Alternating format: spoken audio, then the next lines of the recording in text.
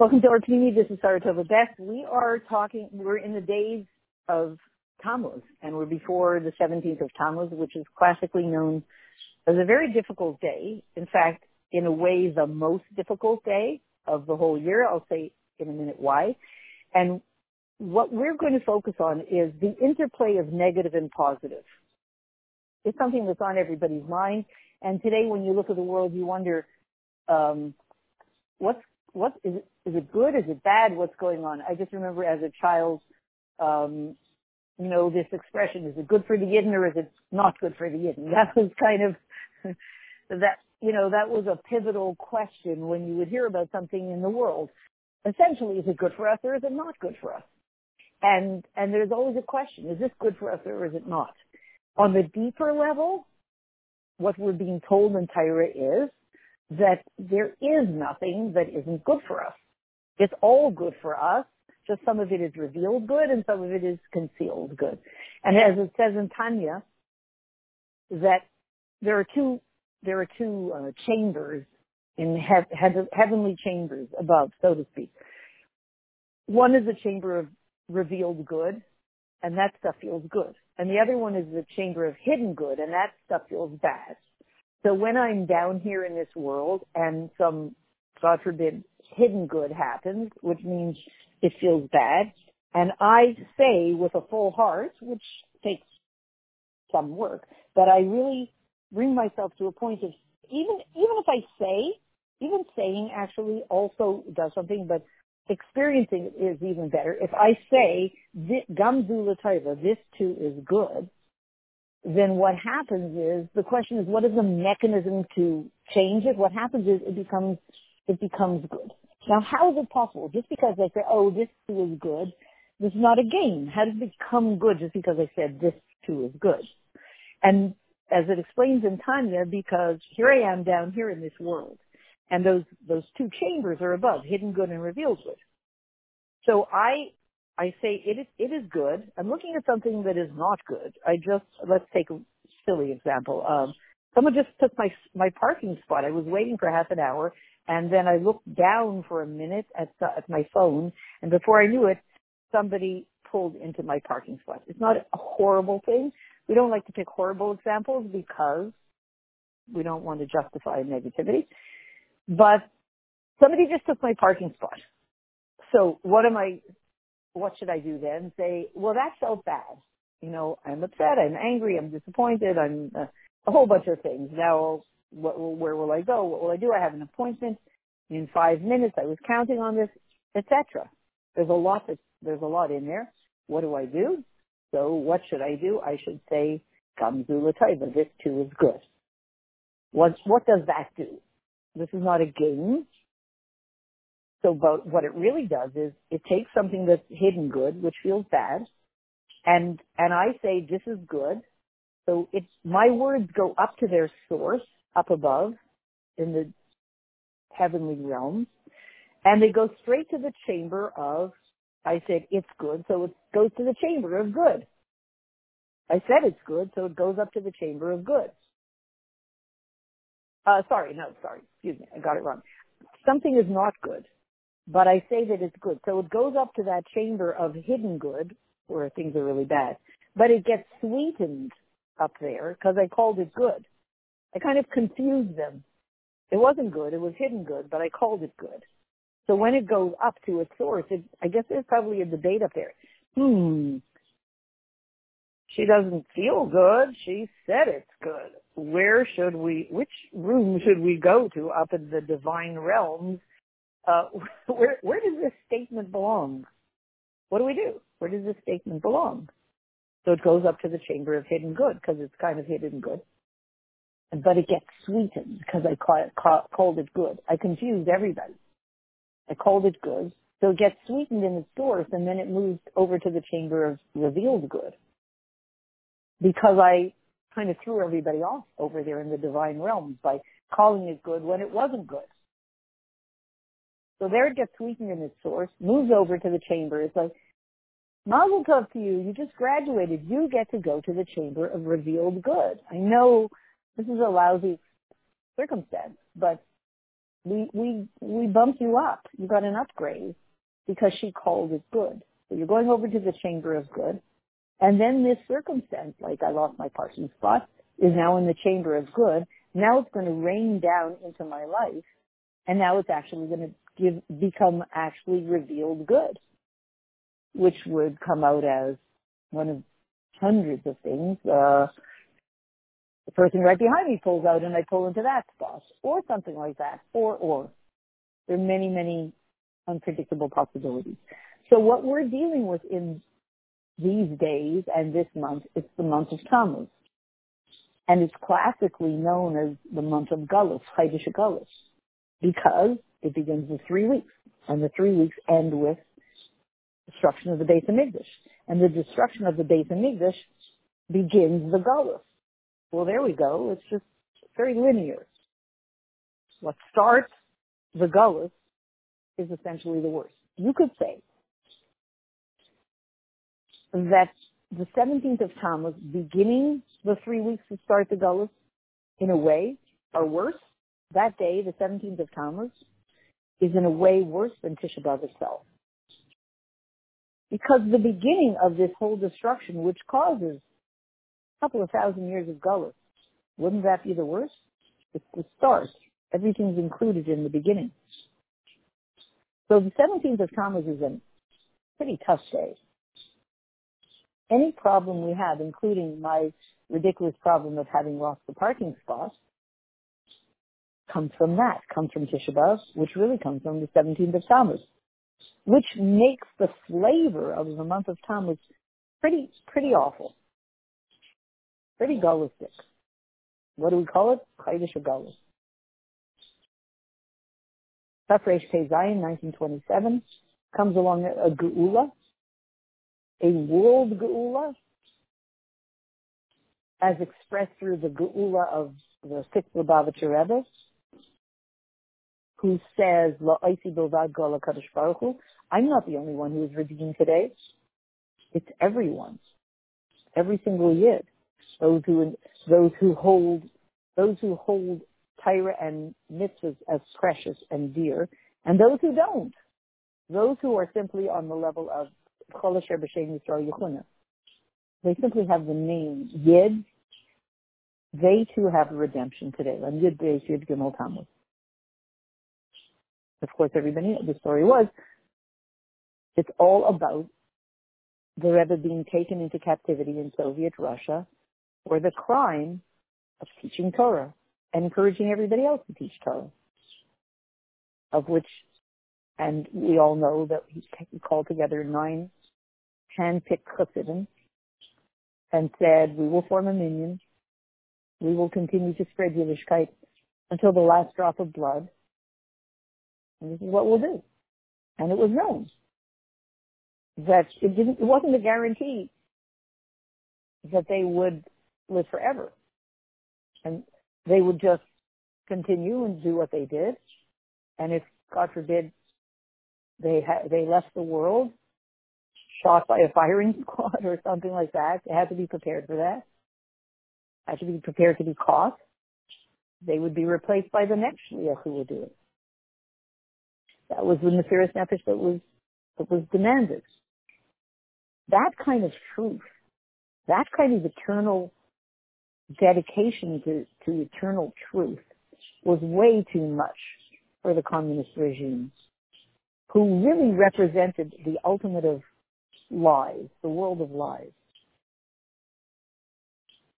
If we were to represent the world of lies, we wouldn't want somebody representing truth hanging out in our country too much either. It's going to undermine everything we're doing if we're trying to propagate the ultimate lie, God forbid.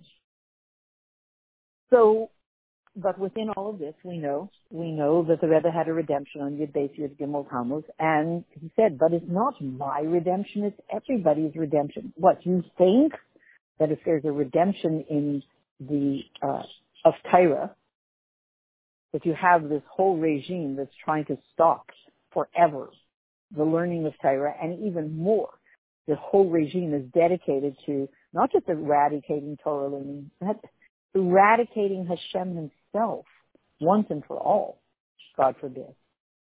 if that's their dedication, then the moment that the Geula happens and there's a victory over that, this is not a victory just for the person who was let out of jail or let out of captivity. This is a victory for all Yidden. This is a victory, actually, when it says those who cherish mitzvahs. This is a victory for the nations of the world who do their 7 mitzvahs. This is even a victory for the communist regime itself, that in its deepest essence really was sent to bring out a greater truth. They just didn't know it at the time. It took them probably 70 years. It took them from 1927, Tafresh Pei Zayin, to Tafshin in 1990, for them to recognize that they really want, to do the math, so we're talking about 60 plus years, but by 1987, Tafshin Mem Zayin, things started to change. So you're talking about some 60 years. What does it say? At 60, you reach the age of being a sage, of a certain wisdom. Okay. So after 60 years of the communist regime, after that are really, you're talking about 1917. Okay, 70 years. 70 years of the communist regime, and it couldn't anymore. You reach 70, and it's a whole other thing. So the communist regime had to finally stop standing for falsehood and stand up for truth. And with it, the whole transformation of the world. And that all comes through the month of Tammuz, which is all about the transformation of the month of Tammuz is going through in time, expressing in time a transformation that was expressed in space in communist Russia. So, looking at the Sikha in Gimel, Sikha is saying from the following: from this it's understood that the whole month, the whole content, what is the month of Tammuz all about? Fast, classical month of Tammuz. What do you mean, Tammuz? We fast. That's what, just go to a regular person on the street who knows a little Torah. 100 years ago, right, we weren't in, years ago, 2020, right, 100 years ago, we were 7 years before this redemption. Perfect.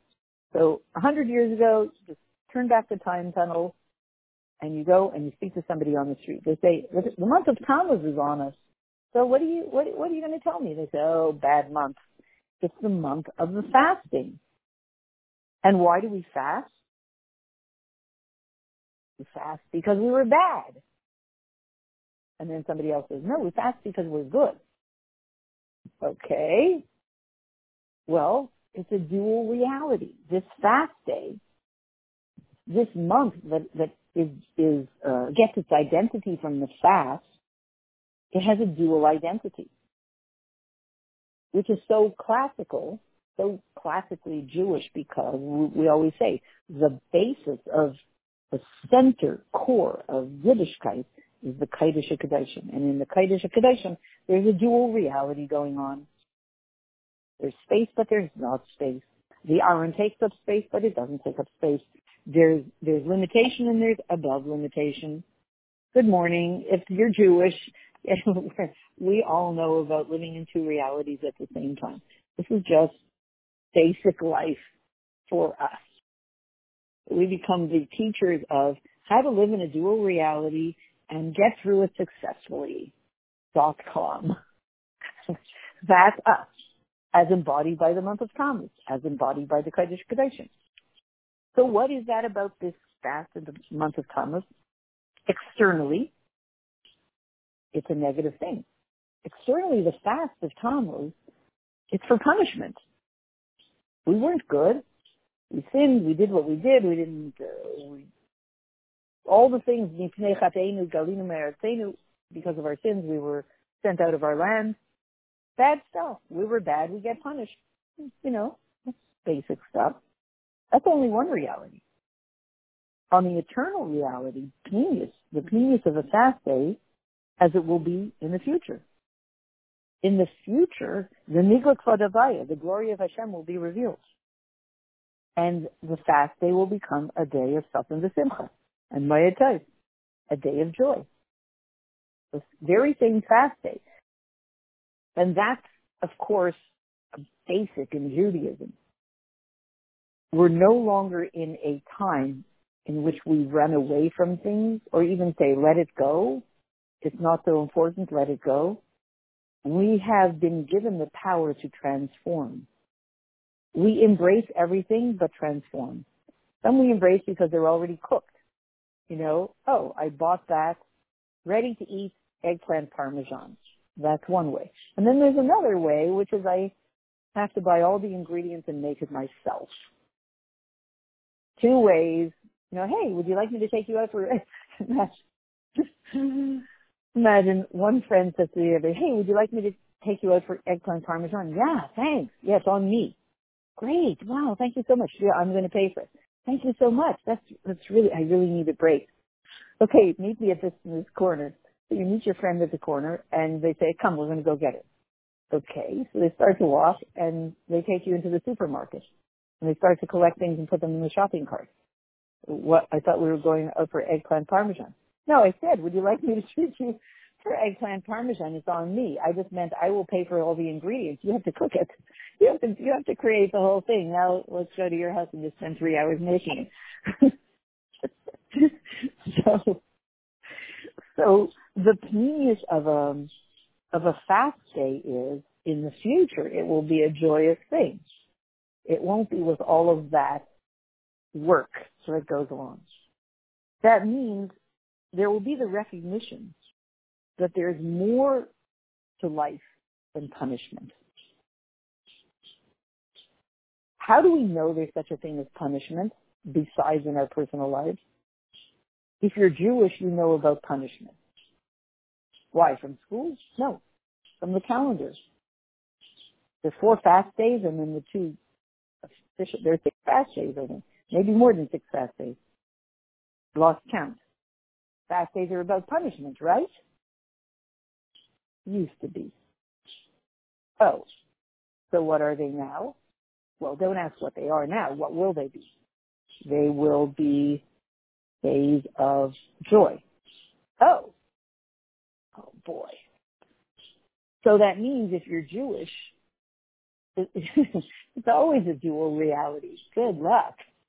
If you're Jewish, it's always a dual reality. It's always good and bad at the same time. Which is probably why we fetch so much. You know, Mazel Tov, I heard that, you know, you won the lottery. I know. What am I going to do now? I have to figure out which bank to put it in. So that's us. There's no good without bad, and there's no bad without good. Well, whose fault is that? You mean Adam Arishon, Chava, Adam and Chava. When they ate from the Eitz Hadas, the tree of knowledge, they created that there's no good without bad, and there's no bad without good. Until Mashiach times. And then everything is transformed to lighter good and more intense good. Clearly, the lighter good will be the stuff that's good now. The deeply intense good will be the stuff that doesn't feel so easy right now. All of this is packed into a fast day, and even more so, the 17th of Tammuz. Of all fast days, this is the one that exemplifies this dual reality. Oh, the 17th of Tammuz must be Jewish because we live in 2 worlds, so it must live in 2 worlds.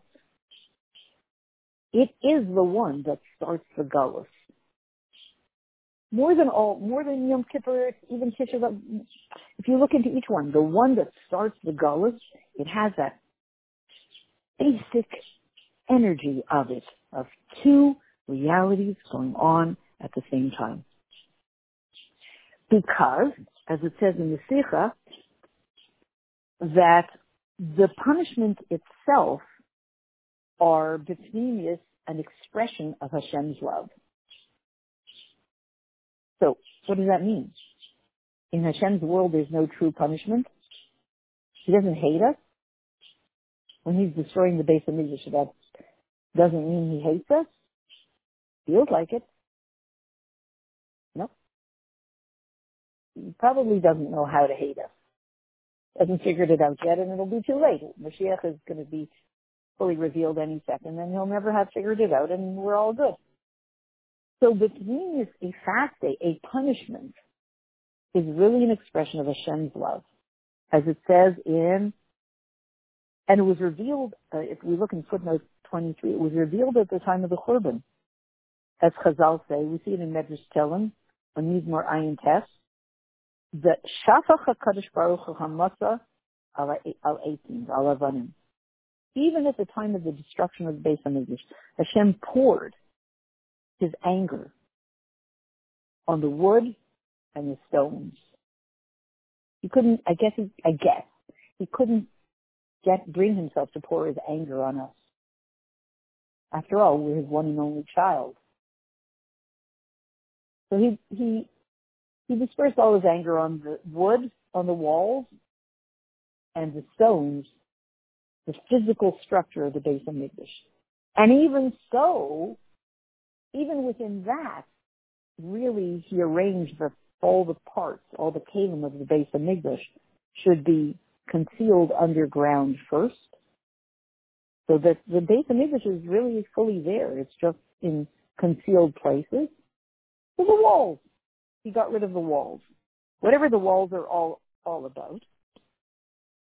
And we could say, Ulay Yesh Leimer, according to the Shita of the Yerushalmi, that Nifka Ha'ir Yud Zayin Tammuz, that the city of Yerushalayim was breached, and the walls were breached. That we said the other day that those big battering rams, these trunks of trees that the enemies were used to bang away at the walls for days and weeks until they finally cracked the wall.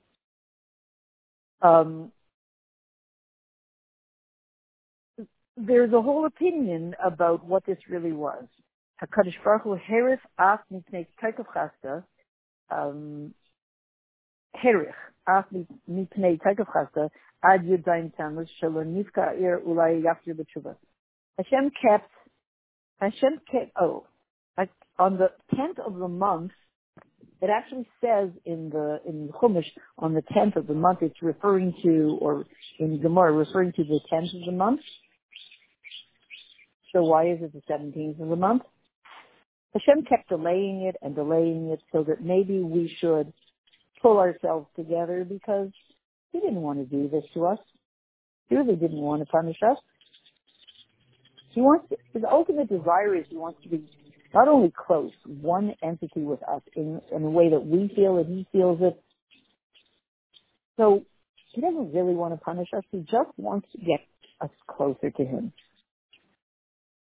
And so eventually, though, Gavriel came along and I guess started up or mixed up the coals or got them, not sure. Malach Gavriel kind of got everything going, and then the fire eventually happened, and we moved on to the next phase of the Beis HaMikdash being dispersed in the entire world until it came to Beis Rabbeinu Shabbat. And from there, we're going to focus it all back to Yerushalayim. So, but essentially what we're saying is about punishment. Can God punish us? I always like to make these domain names. Can God really punish us.com? I bet nobody bought it.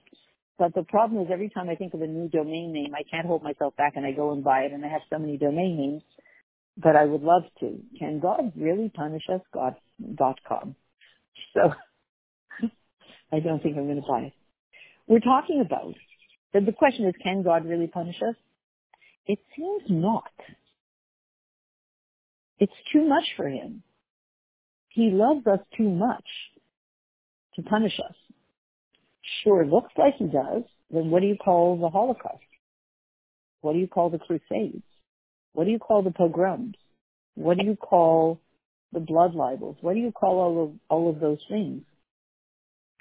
If we're understanding here, God has too hard a time. Hashem has too hard a time. He loves us. He doesn't really want to punish us. He's just trying to get close. He does a good job of faking his punishment. But it's like a king, a very great king, a very awesome king, that goes himself to wash the filth off his one and only son because he loves him so much. So, again, maybe the skin of the son is in pain once he's being washed off because he's so encrusted. But it's really from deep love. Now, I would say, go to somebody that's in the midst of, God forbid, Rahman al-San, a great suffering, or as we went through, crusades, pogroms, Holocaust, God forbid, all of that stuff, Rahman al-San. A normal person would feel that this doesn't feel like love. It's interesting how we as Yidden, as much as it didn't feel like love, on some level, even between us, our neshamas felt it. The fact that people would go al Kiddush Hashem, saying Shema Yisrael. Shema Yisrael is declaring love, declaring our ultimate loyalty to Hashem.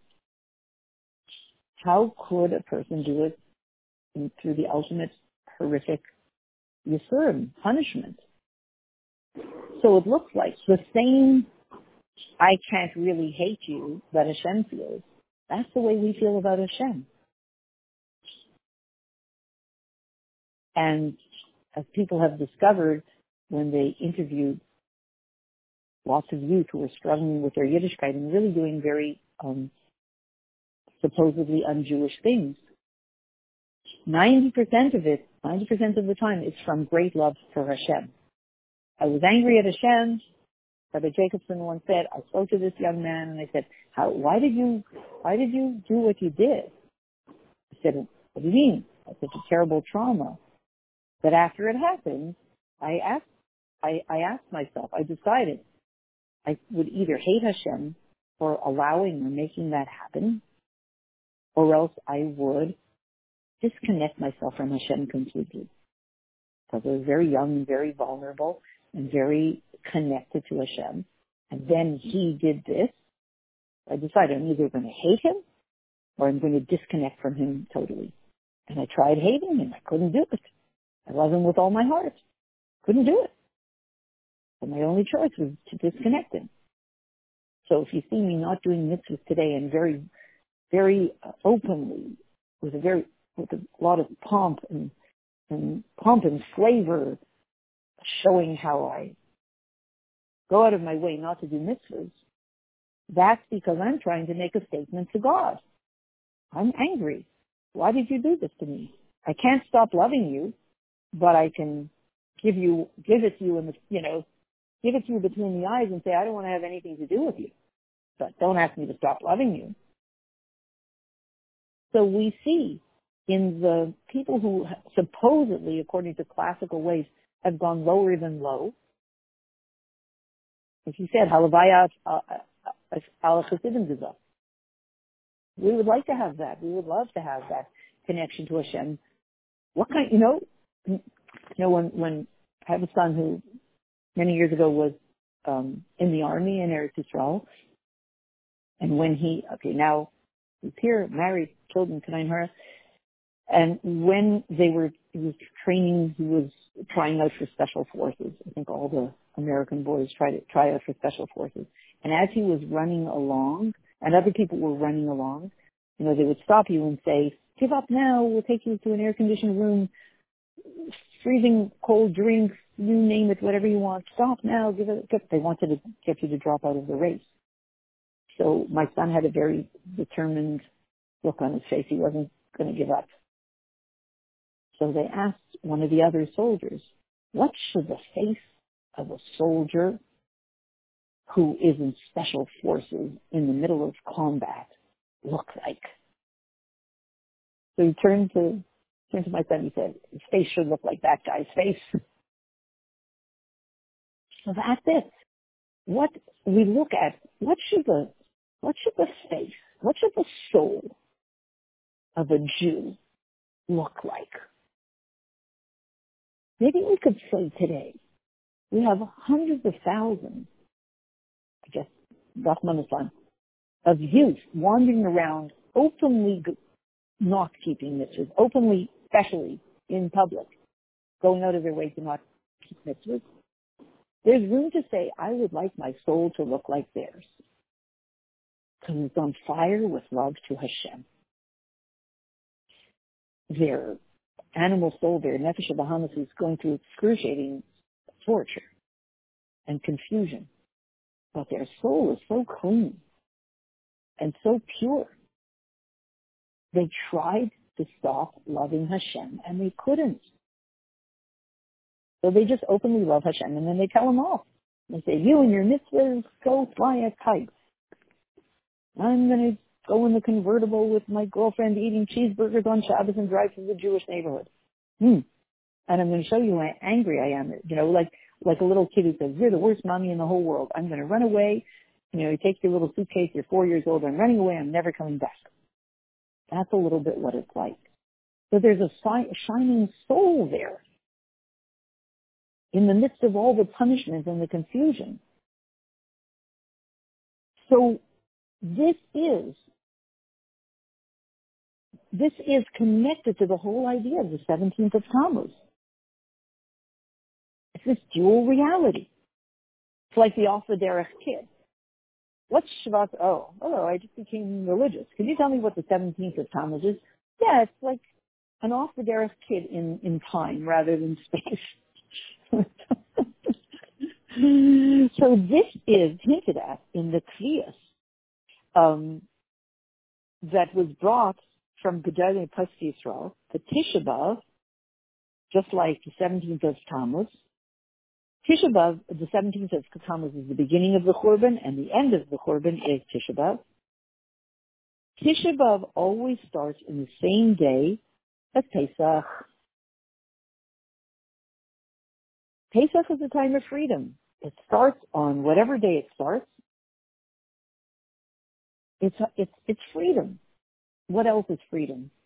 The 17th of Tammuz and Tisha B'Av. It's all about freedom. Freedom from all the external stuff that tries to fool us. And Adarabah, in this din, the pneumius of love of Hashem is in there, packed in there. And the truth is, when Hashem wants to reveal the pneumius of his love, the inner content of his love, what should he do? Be nice or not so nice? Unfortunately, we feel the depth of the pneumius of his love for us when he's giving us a hard time. God forbid. Which is interesting. When he's giving us, we feel it much more. Otherwise, how was your day? Yeah, okay, BH, good. Yeah, what'd you do? I don't know, brought up stuff, this, that, nothing special. I remember when I used to go to Shul 40 years ago in Young Israel, my first fledgling, and meet my friend and say, so how was the week? Then, nothing special. And me, oh my goodness, heaven and earth. So when Hashem is just, nothing special, cool. I said a shahakol, I drank something, and then later on I had a sandwich, I made a maisi. This, that, I daven mincha, la-di-da. Or the other stuff, which is very concentrated. We feel Hashem, or something, much more. The only thing is, the time has come for the negative stuff. The time has come for us to experience Hashem as deeply and even more deeply in the positive rather than the negative. Which means two things. Hashem needs to let go of his addiction to the negative, and so do we. Generations and generations of suffering. What do they say? What did Abba even say? You don't grow beautiful on a diet of ugliness. Truth is you do. But you do grow beautiful on a diet of ugliness. But Turns out there's a more upgraded way. Now with our new app, ladies, don't think that you can only grow beautiful on a diet of ugliness. This is the way it always was. Well, with my app, which is only $49.95, you can get it at the App Store, you can grow beautiful on a diet of beauty alone, and you no longer will have to have anything negative in your life. Just purchase my app, or just press on the button below, and you can download this app at the App Store to make you become beautiful through only beautiful circumstances. And that's your Maisa Mashiach for free. You don't even have to pay $49.95. So, trying to read the words, be an av. Right, so we're talking about a father that is punishing a son, really cleaning the son. And so the power of the father and how much he's punishing depends on how much the power of his love. Okay? So what we're saying is, it's an inverse thing. You can tell when there's power there, wow, okay, you don't have to punish so much. No, I love him so much. So Chassidus explains that in the future, Tisha B'Av will become the greatest yontif. Well, there you go. The power of how great the punishment seems, and that's Tisha B'Av. Again, not the day of Tisha B'Av, then it was. The fact that out of one little day could come so much horrific suffering due to the destruction of the Beis HaMikdash. Again, I probably shouldn't repeat it. The crusades, the pogroms, the blood libels, the debates with the church, the stuff. Half of it I don't even know. All of that came out of one little day called Tisha B'Av, and the day itself is a day of a dual reality. It's a day when the Beis HaMikdash was destroyed, and a minute later Mashiach was born. Is this a good day or a bad day? I'm so confused. You have to be Jewish to not get too confused, because if you're Jewish, you always live in two realities. It makes perfect sense. Probably if you're not Jewish, it seems a little strange.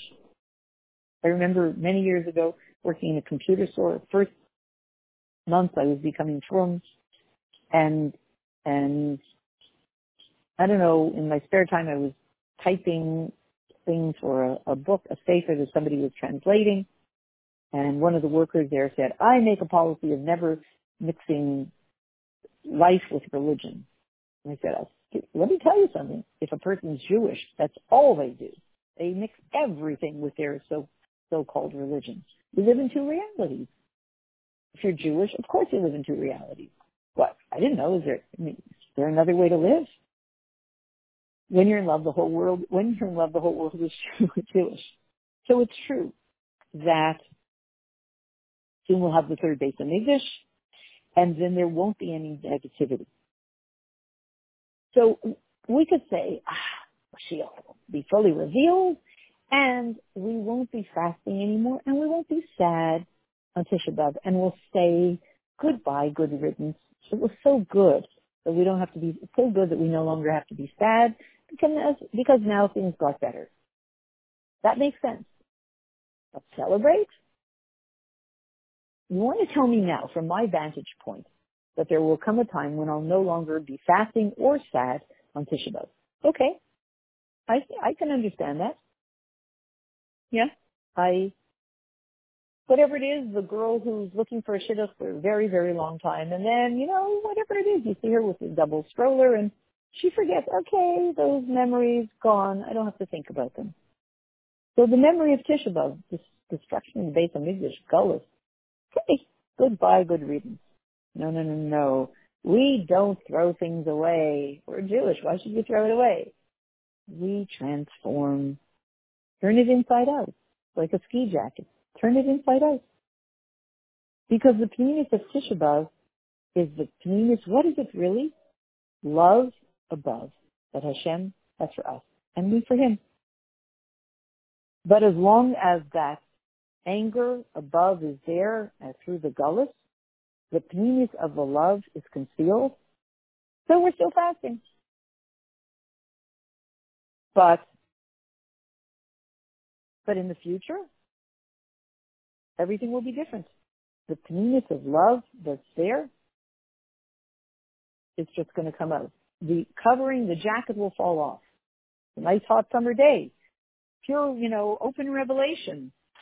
The jacket will fall off, and you're going to see pure love. And everything will be transformed. And that we have the ability to do right now. So we can say that the reason that all the generations, all we had was the negative of the fast. We did have to fast. We still have to fast. And we were focusing on how awful it was. Hashem is angry. We're not good enough. And in many Jewish circles, that's still the hashkafa. We're not good enough. We spoke too much Lashon Hara. We did this. We did that. Why did we have quarantine? Why do we have the chaos in the streets? We're bad. We're bad. We're bad. We're bad. We're bad. And it's true on some level. But that was always classically sort of the only reality. The fact that Hashem loves us in truth, that was a very quiet voice. We haven't done enough. We've been very bad. We need to do tshuva. And then Hashem loves us. A little teeny tiny whisper. The tzaddikim, for the tzaddikim was a very loud message. For the Mekubalim, the tzaddikim, they knew Hashem really loved us, but even they had to keep it a secret on some level. The power, not only that Hashem loves us, when they're looking at a fast day, they kind of had to muffle themselves. They said, okay, we need to improve our ways because we're just not good enough. And yet they knew that there's a power of love and geula in Tammuz and in fast days that's called ungetan b'slapshus, enclosed in dafka, the severity. They knew that, but they could only say it to us in very, very veiled, concealed ways. The focus had to be on, fix yourself up, there's punishment, it's not okay, you're not okay, get it together, pull yourself together, do what you need to do to be the kind of person that Hashem wants to redeem. Okay. But then, first of all, starting with Lag BaOmer, and that really devolves on what we went through. We had a Lag BaOmer right in the middle of our weeks of quarantine, right in the middle of those holy 11 weeks, holy and also very difficult 11 weeks. And when we had the loss of life, God forbid, unspeakably difficult. Right in the center of this, you had a day of truth that was right inserted, exactly 9 weeks. 9 weeks to the dot. There's Lag BaOmer, a day of truth, just boom, became the jewel in the center of these 11 weeks. 2 more weeks, we had Matan Torah. For 1,300 years, after Lag BaOmer, which is a day of the revelation of Hashem's love for us, 1,300 years, this knowledge went underground. And then maybe even longer, for 1,500 years. 1,300 years till the Zohar was supposedly discovered deep in the earth, somewhere in the Middle East. And then another couple of hundred years until the Arizal was told, mitzvah legalis is chachma. It's a mitzvah to reveal this chachma. And the Arizal began, because he was told by Hashem, to tell us, hey guys, we probably never said hey guys, we know the truth. And we were in such great suffering, I guess some wanted to know the truth and some were just too beaten down to even care. That was certainly the situation when the Baal Shem Tov came along. Want to know the truth? Okay, what's the truth? Hashem loves you. Sure doesn't feel like he loves us. I know. Keep on going. And then, as we say, from the Arizal, then we had the Baal Shem, and then we had the Baal Shem Tov. And the Baal Shem Tov was born exactly 50 years after Gezeiras Tachpatat, most horrific pogroms from the Cossacks over a period of 2 years, unspeakable. People were completely without hope until 50 years later. And in the middle of it, they had Shabtai Tzvi. And when that didn't work out, 50 years later, people are really feeling low. Yidden are feeling very low. The year 1698. And the Baal Shem Tov comes along and begins to revive everyone by telling us what's the secret. What's the secret? Hashem loves you with such an intensity you can't even imagine. So the time had come for us to taste the truth, to taste the inner truth about the fast day, to taste the secret of this dual reality. The secret of Judaism. Two things are happening at the same time. He loves us. He acts like he doesn't love us. That means Hashem. But as we started to taste this dual reality, it's like moving the pots around on the burners. What was on the back burner goes onto the front burner. What was on the front burner goes onto the back. What was on the back burner all those centuries was Hashem loves us. Nice, but it's so quiet. It's a quiet little pot simmering on the back burner. Who notices it? It started to be moved to the front burner. And the idea of Hashem is angry at us moved to the back burner. And every generation since then, since the Baal Shem Tov, it's moved to the back burner and noticed more and becomes truer and stronger every single year. And we're at the point now where it becomes truer and stronger every single day, probably every single hour. How do you know? If you follow technology and you see how exponentially quickly it is changing, and you understand that there's power in that, it's a billionth of a billionth of a billionth of a taste. That power, the billions of billions of billions of a taste of how quickly the reality is changing from Hashem is angry at us and we aren't good enough to Hashem loves us and we're plenty good.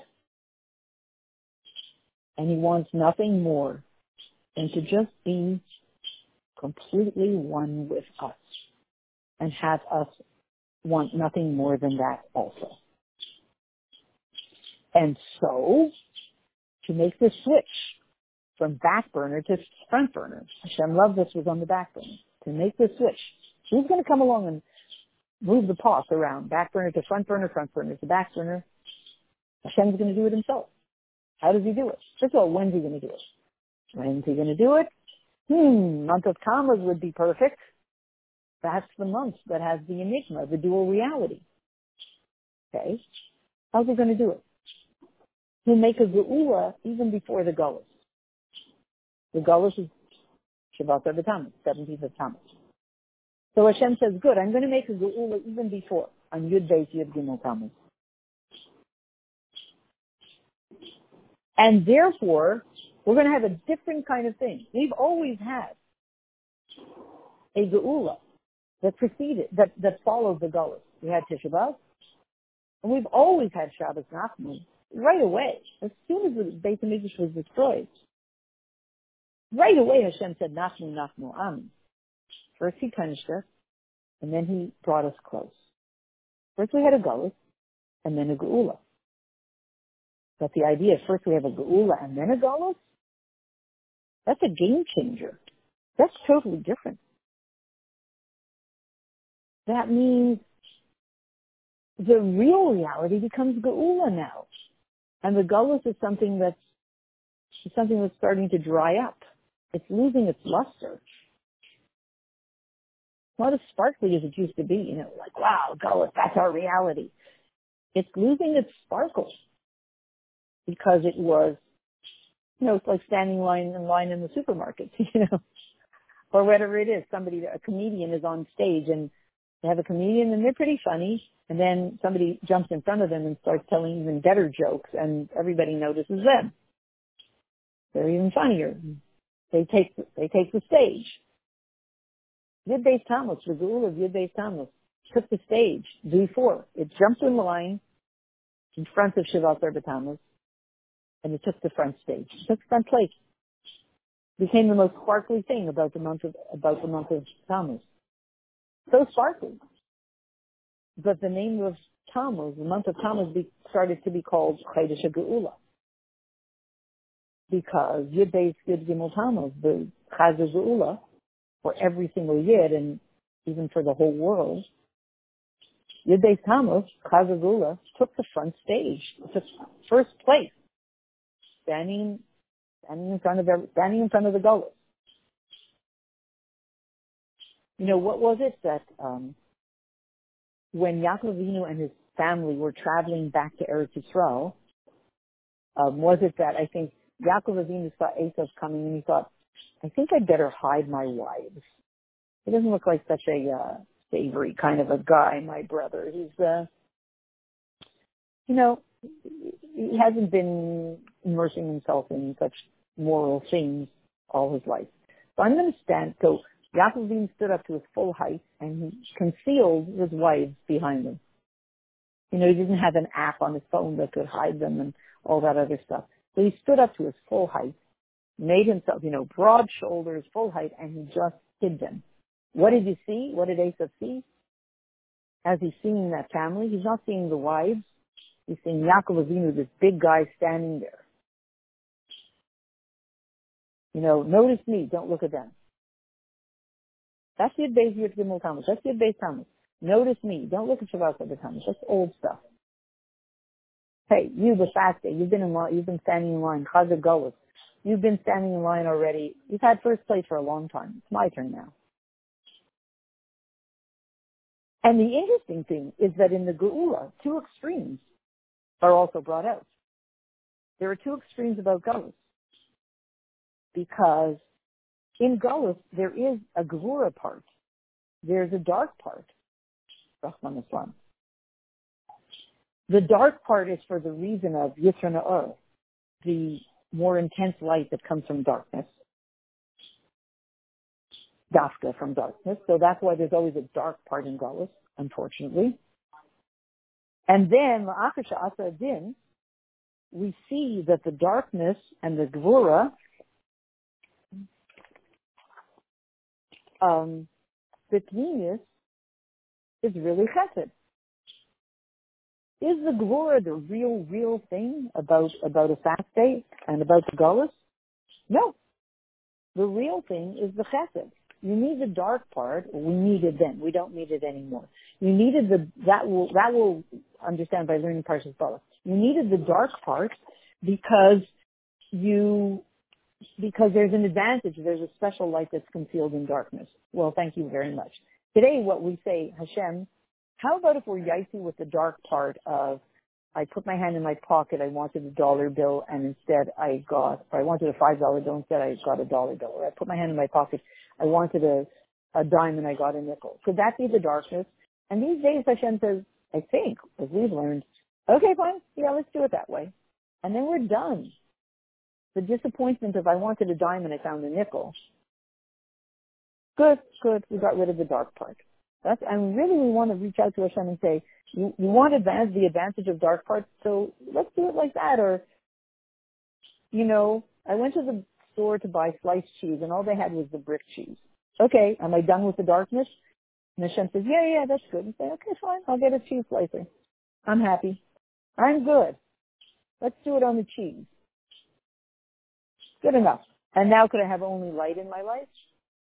I was disappointed. You have sliced cheese at the store. And it seems like Hashem said, if you're ready for that, I'm ready for that. So it turns out that in the light, the pneumis, in the depths of all of this, is the power of chesed, and there is an advantage of light. And from one side, we see that in this case, the Rebbe, the sixth Lubavitcher Rebbe, that went through horrific suffering and horrific punishment by being taken into jail in a very awful way, to the extent of having a psak din that he would not be left alive, God forbid. That was the dark part. On the other hand, we see in the Geula of Yud Beis Tammuz, not only in the freeing not only in being freed, but the whole process the whole process of all of the details from the 15th of Sivan on when he was taken into prison because what? He's teaching Torah and telling everybody else to teach Torah and spearheading the eternity of Torah learning in Russia, and therefore he was taken into prison. All of the details that happened in Pnimius were not even, God forbid, not even Chas v'Shalom, a limitation, but the opposite. It wasn't Hashem's chesed was restricted. It was Hashem screaming out chesed in such a powerful way that it looked like the world was not a vessel to express so much chesed of Hashem. So it came out looking like Gvura. Which from this we understand that there's an enormous mission today, a shlichus today, in learning new ways of expressing light and the opposite of light. Because Hashem is saying, if you make vessels in the world for this whole new way of expressing it, I'm ready. I'm ready to show you open chesed. Just make me some vessels, I have a lot of wine here. I have a lot of oil and I have a lot of wine. I'm ready to pour. Just get yourself a bunch of bowls, a bunch of bottles and cups and all of that. I'm ready to pour. But just get me the vessel. So, and how do we see it? How do we see that it was the ultimate chesed? All of this suffering that came out not only the geula itself, coming out of prison, coming out of this limitation, it wasn't only the geula was a chesed. All of the things before the geula were a chesed. It led to the expansion of spreading of Torah in a completely, infinitely higher way, to the extent that it wasn't just a few Jews learning Torah in Russia when they weren't allowed to, which is amazing. It was all Jews all over the world learning Torah all over the world, even the ones that never sat in prison. And specifically, that you no longer have to sit in prison to learn Torah. You only have to come out of your own imprisonment to learn Torah. And things from that moment of Chaza Geula, the entire world, every Jew and every non-Jew, became redeemed. And all of Torah became redeemed. And in the Lashon of America, you ain't seen nothing yet. Just whatever we've experienced in terms of the expansion of Torah, it was held tight, not allowed for those communist years, and then boom! All the walls are taken off, and it just expands and expands and expands and permeates everything like oil. It just gets into everything. And that's what Hashem wants. Or as in the words of Razal, that the Rebbe Rashab said, he said about the imprisonment of the Alter Rebbe, that when you take this olive and you crush it, then this crushing of the olive, which gives you the olive oil, this crushing of the Jew, which gives you the true essence of a Jew, it's a shlav, it's a part of a step in the seder of taking out. The crushing is part of the whole process of the oil coming out. The essence, the truth coming out in the world is not only coming as a result of the crushing, God forbid, but the crushing itself is already creating truth. And the Gula of Yud Beis Tammuz transformed one of the Gullus days itself. From before Yud Beis Tammuz, it transformed. We're talking about transforming the 17th of Tammuz. Yud Beis Tammuz is the day that comes along and transforms the 17th of Tammuz. 17th of Tammuz is always a dual reality. But more and more and more, every day, every week, every month, every minute, the Geula part of, and the joy part of the 17th of Tammuz gets louder, and the punishment part gets quieter. And we want to make our lives about that. It was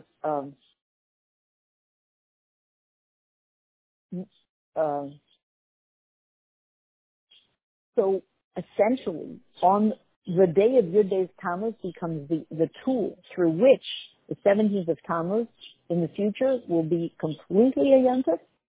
How will it become a yontif? We always wondered. There's a tool. There's a potion. There's a secret potion. There's a lock, a key in Yud Beis Tammuz that unlocks the truth about the 17th of Tammuz. What's the joke? Why can't you keep Jews in jail? Because they eat locks. There's a key in Yud Beis Tammuz that unlocks the deep secret of the 17th of Tammuz, that it will become, and even is ready to become, a day of Sas and Simcha, because we have the Beis HaMikdash. So, and Gimel Tammuz, when the Rebbe was released from jail, and he was sent for 3 years into Galus, then it seemed like another part of this imprisonment. And he was sent off to a Galus, and that itself seemed like the darkness had just increased.